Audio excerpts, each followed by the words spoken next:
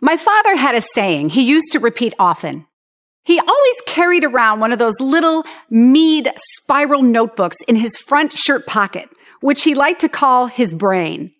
Whenever an idea would strike, he'd take out his notebook, write it down, and say, "If you think it, ink it." I used to roll my eyes, but looking back, Dad was absolutely right. You can't depend on your brain to remember everything, especially when you're in the middle of another task. Nor is it a good idea to drop the task you're working on and rush off after the new idea, or you'll never finish anything and your productivity will be shot to heck. So when you have a random thought that sounds good, get it down on paper or electrons ASAP.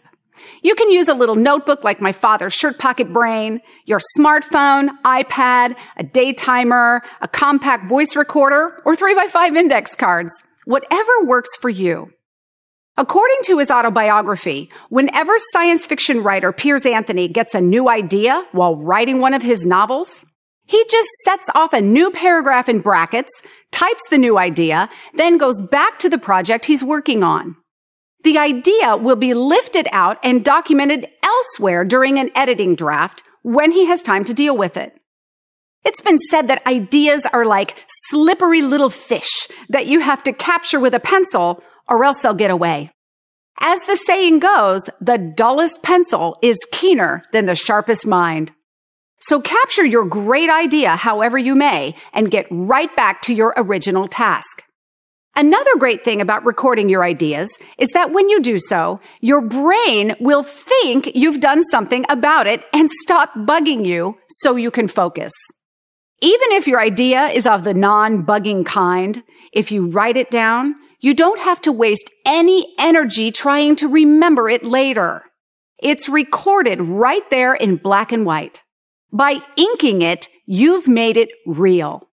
And oddly enough, writing down your ideas often seems to make you have more of them. That may simply be a function of the fact that you're just not remembering them all when you don't record them. But on the other hand, some would argue that it's some higher intelligence trying to tell you something. By the time you review your notes, you may have forgotten the idea altogether. So you may just be pleasantly surprised by what you find. And what you do end up with when you're done? Why, a little list of things to do. Why does that sound familiar? Yes, you've got it. Your ideas, at least the best of them, end up on your to-do list so that you can focus your attention on them properly. And if you come up with another brilliant idea while you're working on your new tasks, well, if you think it, ink it.